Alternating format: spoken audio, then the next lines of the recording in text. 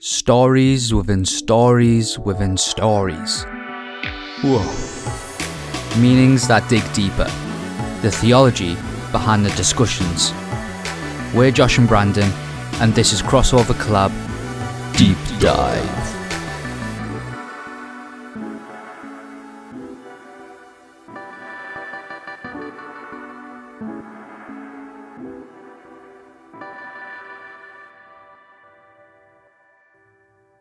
So we wanted to address this thing that popped up in our last episode.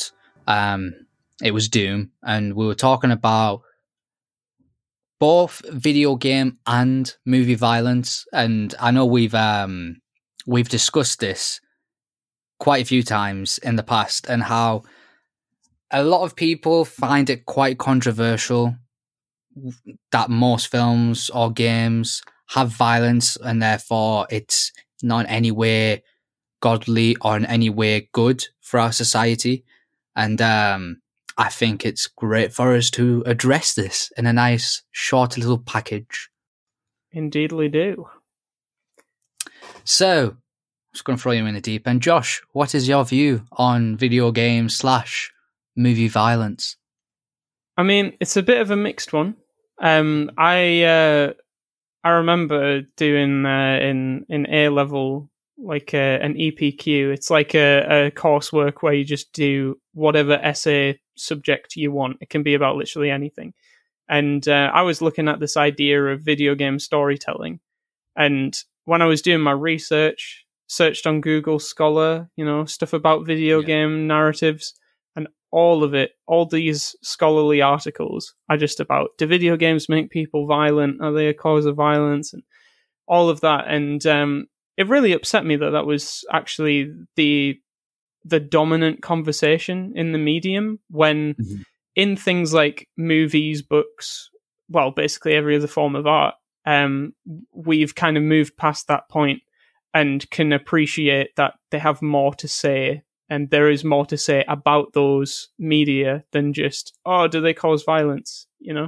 Whereas I think video games, there are a lot that exist that are very artistic and just brilliant insights into the human condition and all of that. Beautiful games, but they're vastly overshadowed by this popular view of games, which is, the shoot 'em ups, the beat 'em ups, the bambooly killing and the stealing and the robbing and the grand theft autoing and the assassinating people and all of that. Like, it is a huge part of video game culture, and I think a lot of it comes from that foundation that video games originally were made by computer programmers for computer nerds, effectively. Like, it was a very niche thing.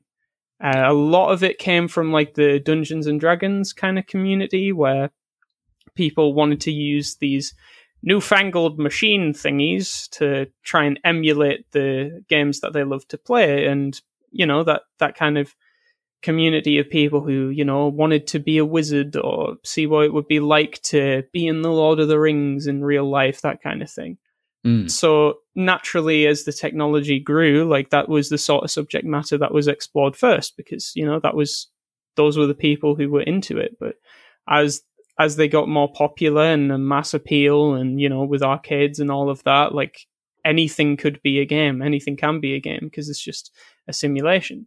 So, lots of things have been explored, but it makes sense that because the roots were in maybe more violent content, that's why it's become dominant.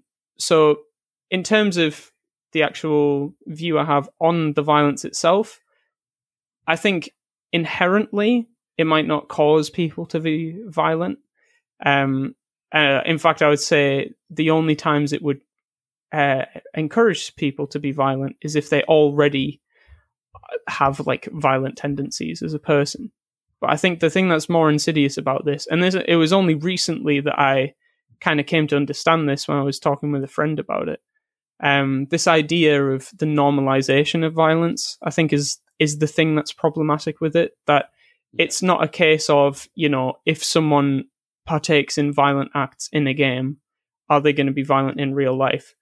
It's not necessarily about that. It's about, if you can if you can make someone just kill without remorse in a simulation, how long is it before they stop having that same sort of remorse in the real world?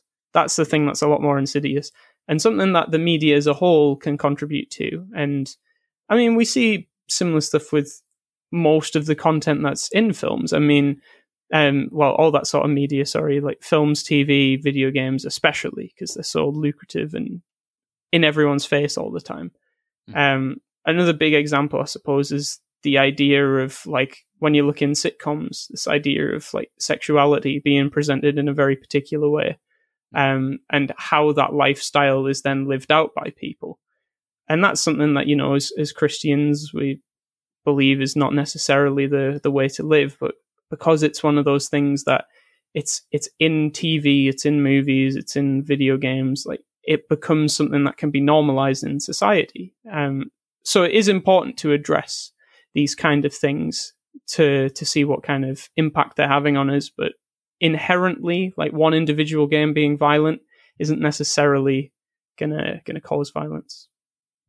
Yeah, man, I totally agree. I just wanted to highlight one bit that you actually said at the beginning of your description there, and that was emphasizing the human condition.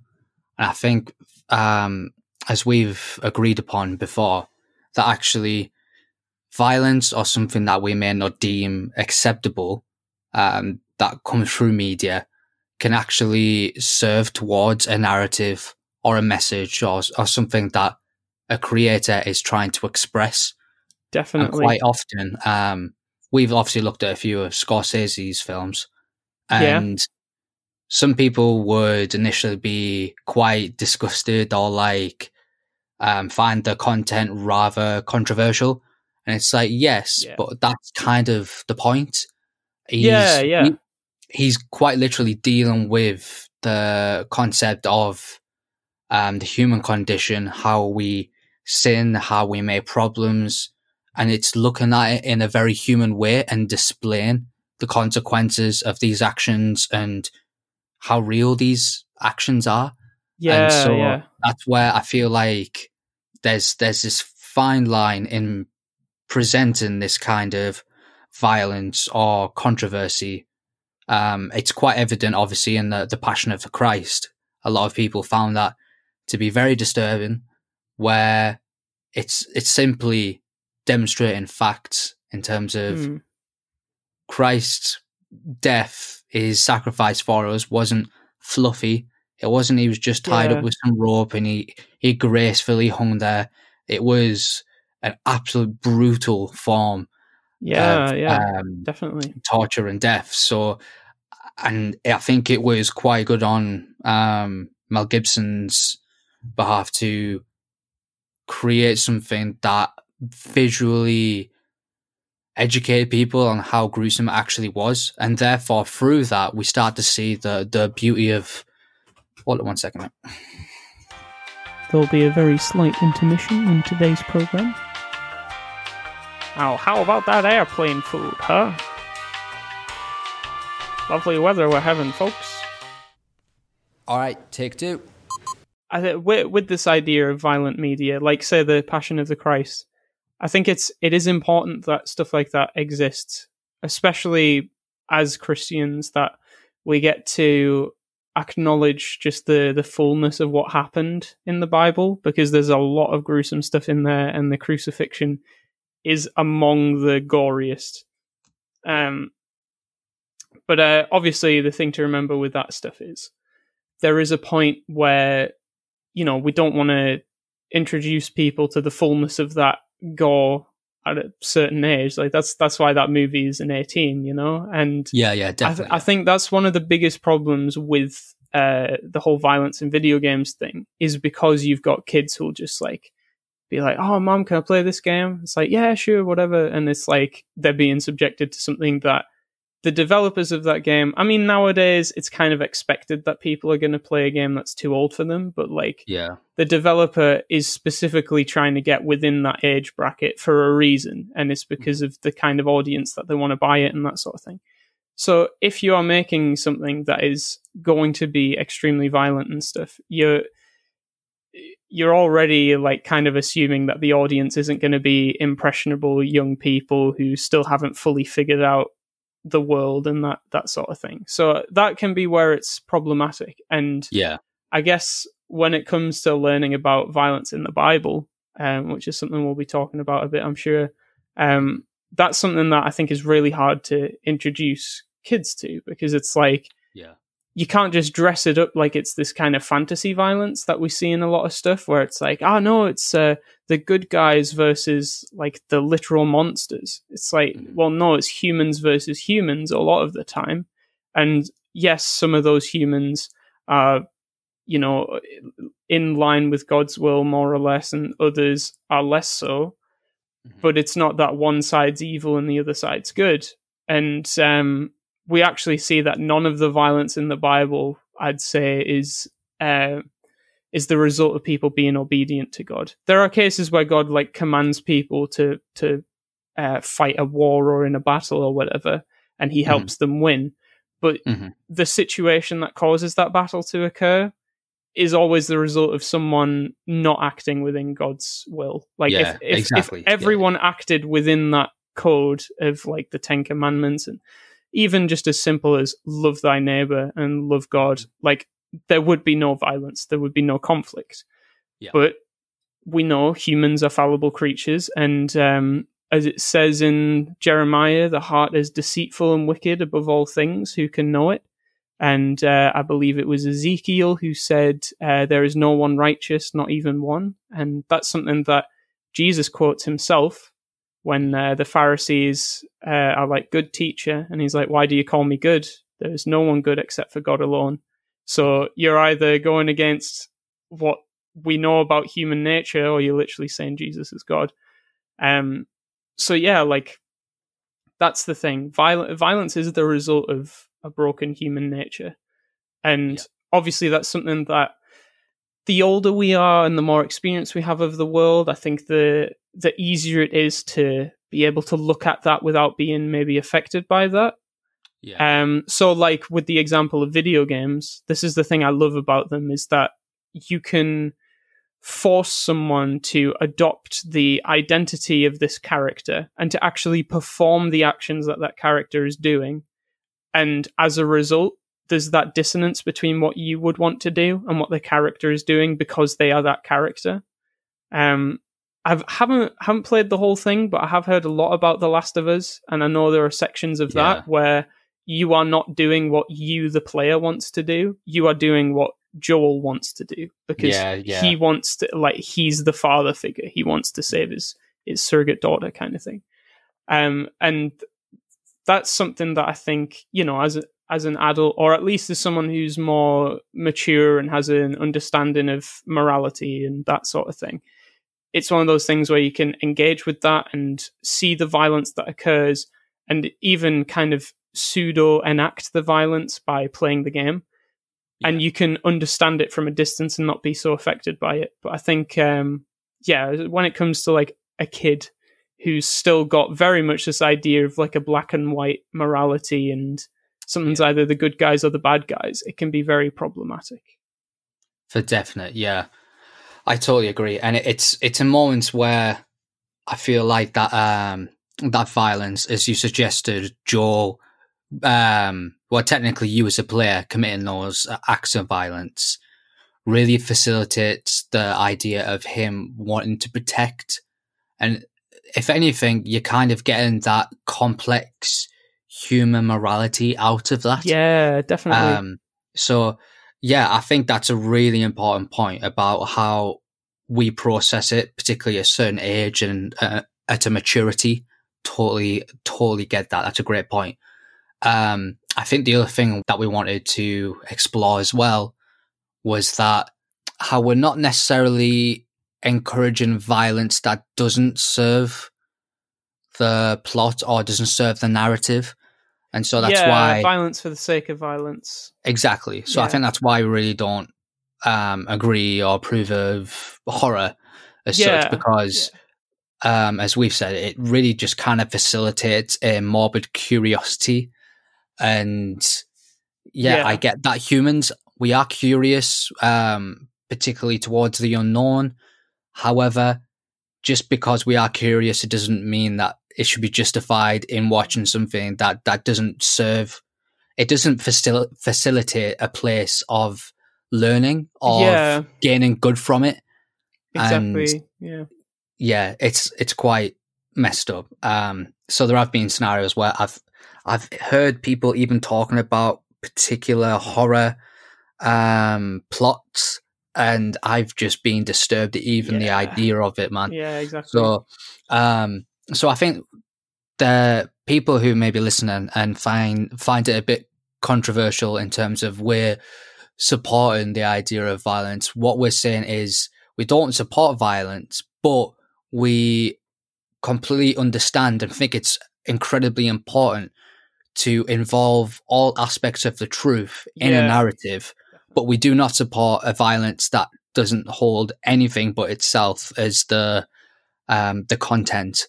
Yeah. I think that is definitely an important thing. And what violence is, if you think about like the conditions that cause it to arise, usually, obviously not all the time. The example you just mentioned, of course, doesn't fit into this category, but a lot of it is a form of conflict resolution gone really wrong, where like two opposing forces, I guess this is where we get the idea of like the good and evil narrative, because it's the most simple clash of two opposing forces, is if one is good and the other's bad. But it happens, just when two parties want different things, and if they can't cooperate, if they can't find middle ground, if they can't talk it out, if there's no way of negotiating out of the situation, as they say in Star Wars 1, the negotiations were short, and it turns to violence. And like that is the thing that reveals a lot about the human condition, is how far people are willing to go to get the thing that they want.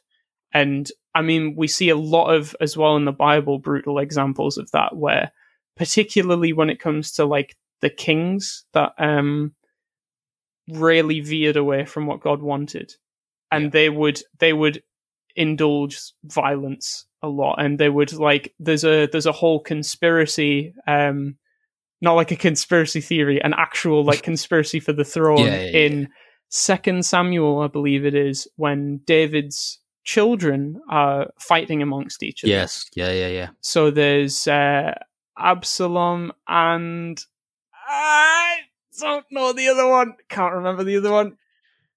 What, Solomon? Not Solomon. Solomon wasn't involved with that, I don't think. It was Absalom and then his half brother or whatever. Yes, I know who you're referring to. I can't remember either.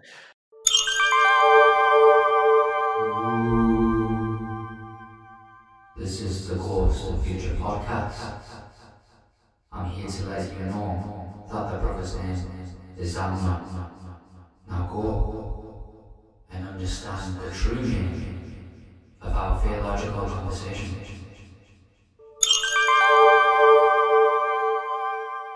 I feel like this episode is just getting violent in itself. We're not real Christians if we can't name all of David's sons. I know. You're a fan of the Bible? Name every character. Go. Do you know what's hilarious? Actually, no, I'll tell you after the podcast.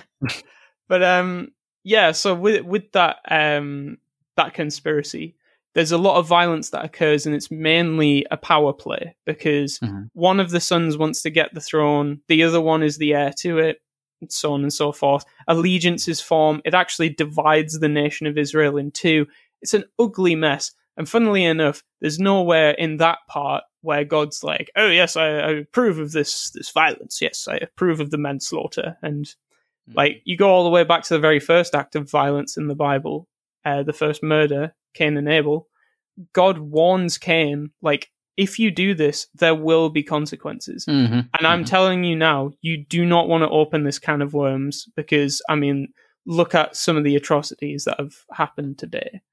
And that's something that really occurred to me, actually, when I was on one of my passive aggressive walks back from uni and trying to stay out of everyone's way. And, even something as simple as like, I very clearly telegraph which side of the pavement I am walking on, so that people have like ample time to get out of the way. And then there's like two people who are stood side by side, and they just don't move, so I have to step on the road. It's like, thanks, guys. Really appreciate that. Mm-hmm. And if I want to be a complete stickler and do the whole getting 2 meters out of their way, there's a chance I could get hit by a car. So I'm not doing that. Thanks, guys. Great job. Lovely show of human decency. Anyway, just letting that little bit of pent-up aggression out. But so like when you're aware of the things that happen in the Bible, and it really does show like this full human nature, it's a lot harder to be surprised at the things that people do nowadays, because it's like that's always been within people. And it's something I know I've stressed a lot in our podcasts, is this idea that, you know, anyone is capable of both great good and great evil, because we walk that middle ground, and we have the choice every day whether we live our lives in submission to God or in submission to our own will. And if we just follow what we want all the time, there is going to come a point where what we want and what someone else wants comes into contact and comes into a clash. And obviously it doesn't mean we're just beating people up all the time, you know, but I guess it's Black Friday week, so you know, that is a thing that does happen. We do hear of it. So I think that's the central thing of violence in the Bible. Again, there are times where, you know, God is like, you know, maybe not advocating, but showing the kind of necessity of wiping out like a problem, and like these people are bringing lots of pain and suffering, and like kind of getting rid of them. And it's not an easy thing to process. Like it's still an ugly reality, but one of those things where at every turn, it's like God uses it as a last resort. Exactly. It's a reality that humans have contributed towards. Yeah, exactly. As we've talked about plenty in the past, the Book of Judges clearly demonstrates that the judges are all that God has to work with.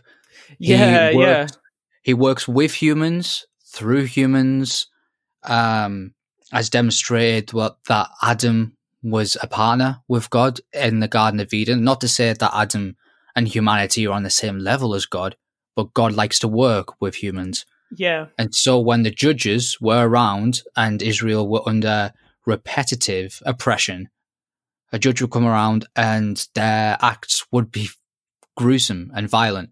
And it's not that actually God advocated that or even wanted them to commit those acts, but he had to work with what he had. Simple as it had to be. We need to release these people from oppression.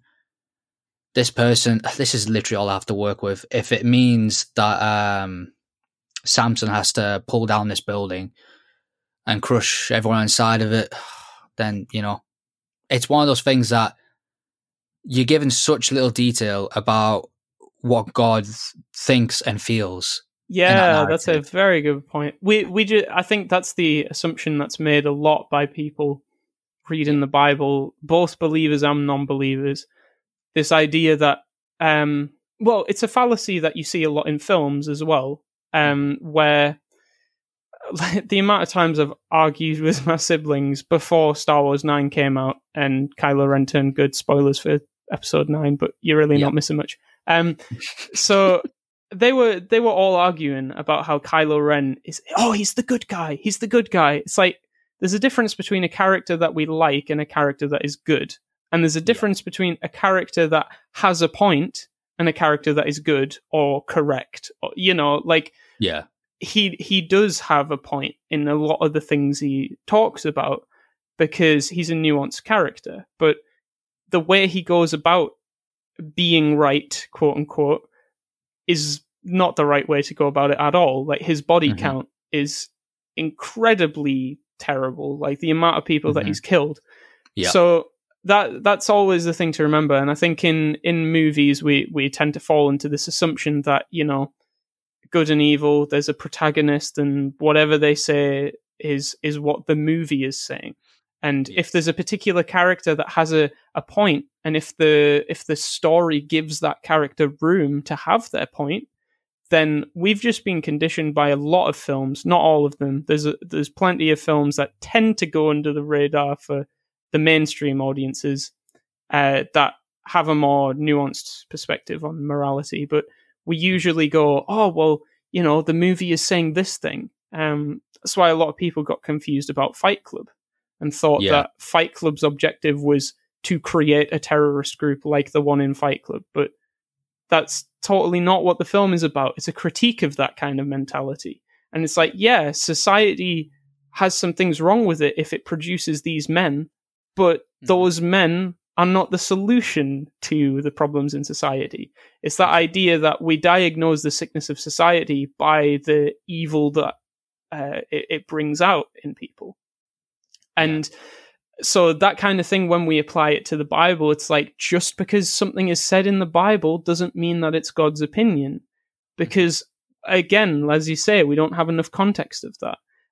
In fact, there's straight up, Isaiah says it in one of his speeches to Israel.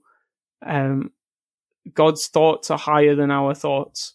We can never, on this side of eternity, understand God's motivations all the time. We know enough about who he is to get an idea of his overall plan. Obviously, the gospel, this idea that he wants to redeem rather than destroy. He wants to make something new and get rid of the old in order to bring in actually that perfection once again. And the idea that he's not just going to, wipe everything out and start over, but actually to work with us in helping us deal with that stuff and, move on from what was before and move into that perfection through that sanctification process.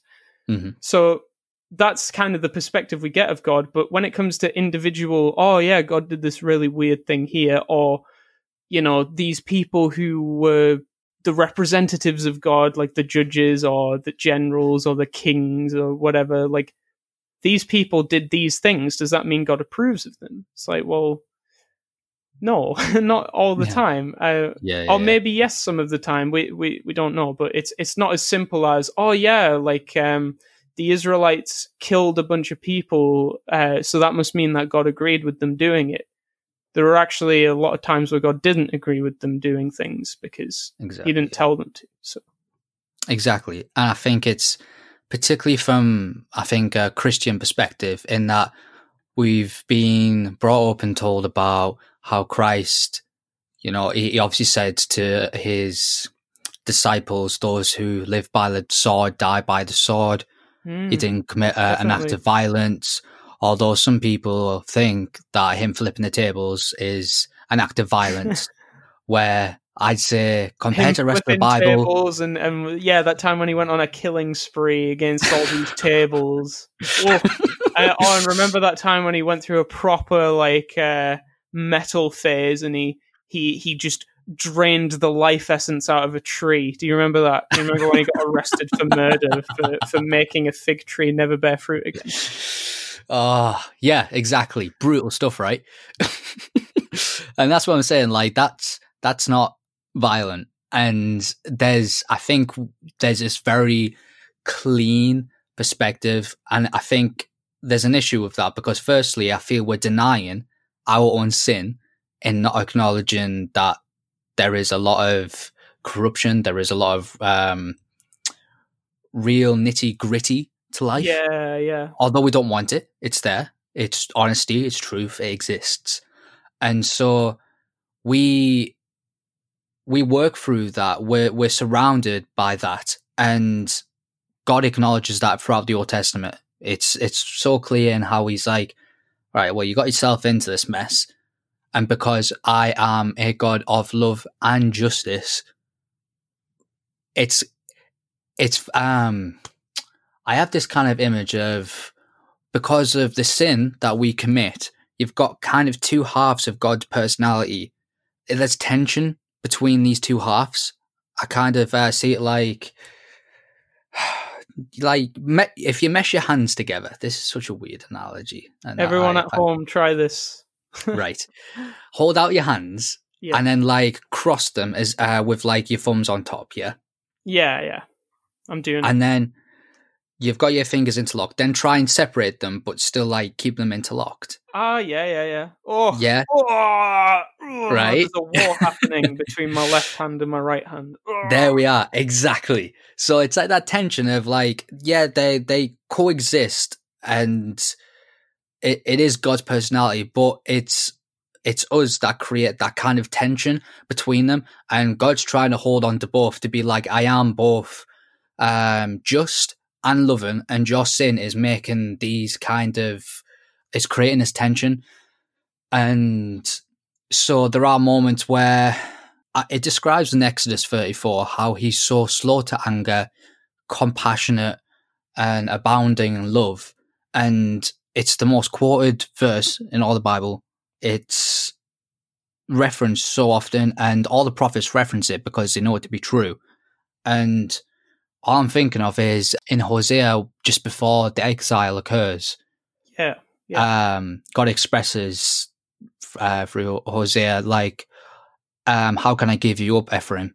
How can I give up this wonderful nation that I love, that I made a promise with Abraham? Yeah, I'm going to have to send them into exile because they've got to a point where they're sacrificing kids. They've lost all sense or hope and knowledge of who I am, really. And so I wrote about this, I think, a couple of weeks ago, where it's more like a mother who has a drug addict child. And it's like there comes a time where you got to keep letting them know it's not good for you. Trust me. I know you think like you've got it in control. You're not in control. And it gets to a point where the parent has to just take a massive step back and just, I think, detach themselves for a bit. And essentially it's like that child going through, bear in mind, obviously I don't have experience in this. Yeah. So like, I'm talking from quite an outside point of view. So I apologize if this may seem a bit controversial, I guess. But I think that person needs time to be in rehab, to have that, to go through that pain and to go through that change slowly, efficiently. And I feel this is what the nation of Israel went through in their exile with Babylon. And it's that, I think that wonderful expression of God in Hosea to be like, Ephraim, how can I give you up?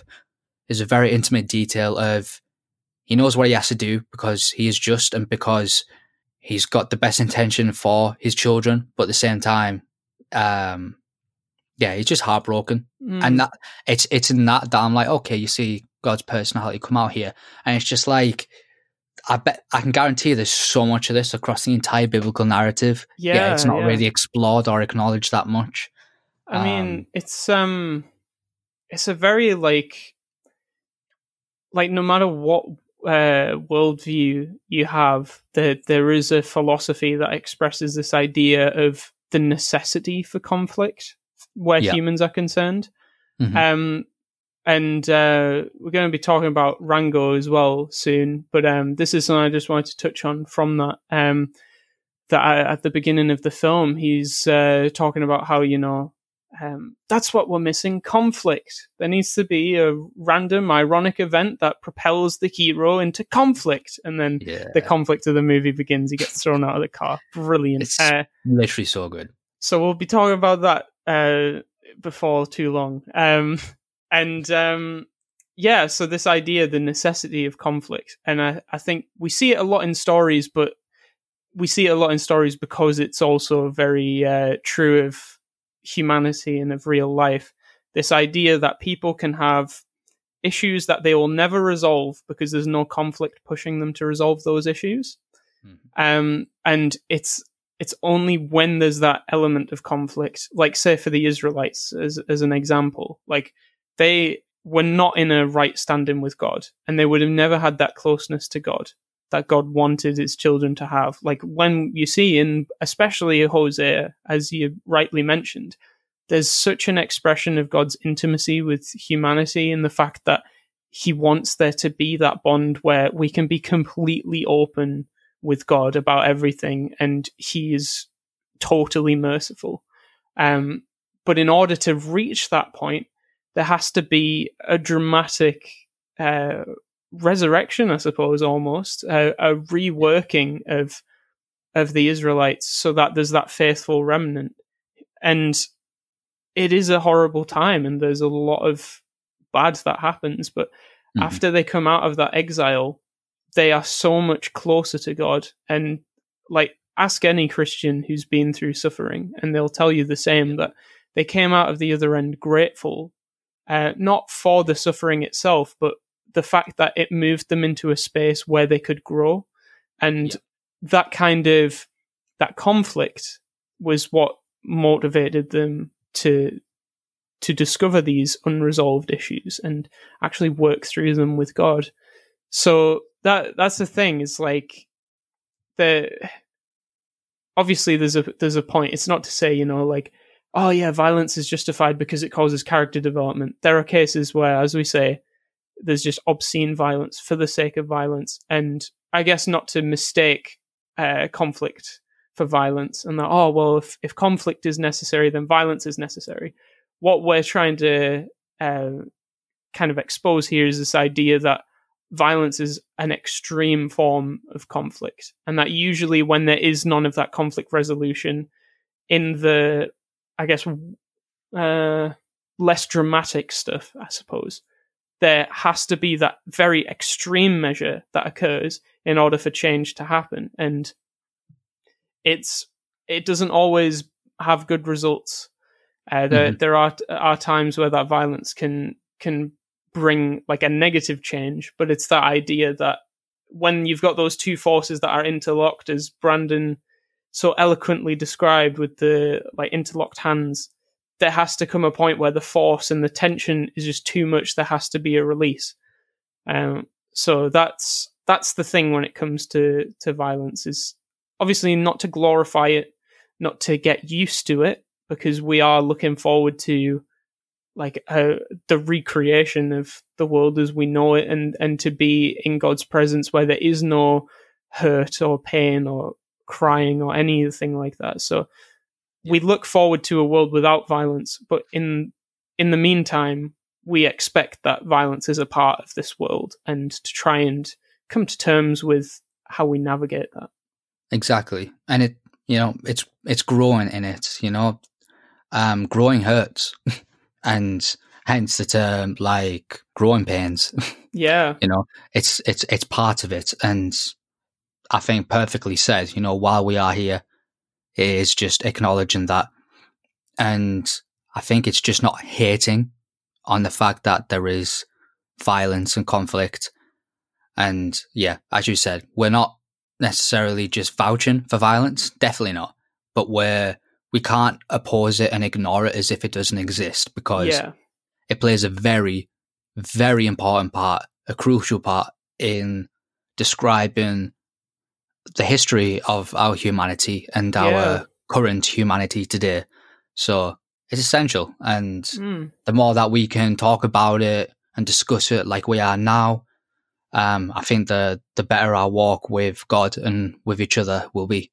Definitely.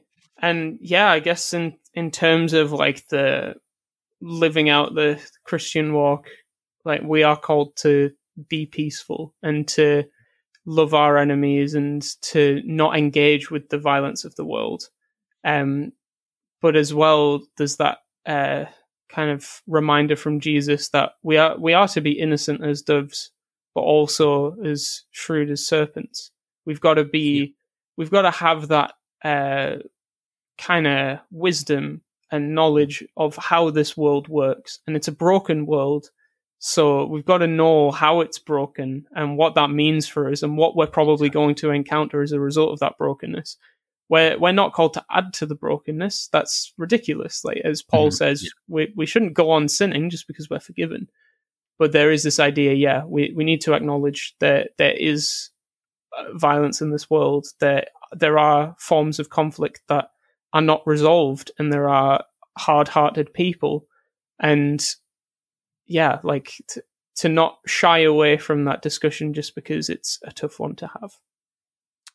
Yeah, man. And on that note, I'm going to violently press the stop button. Ah!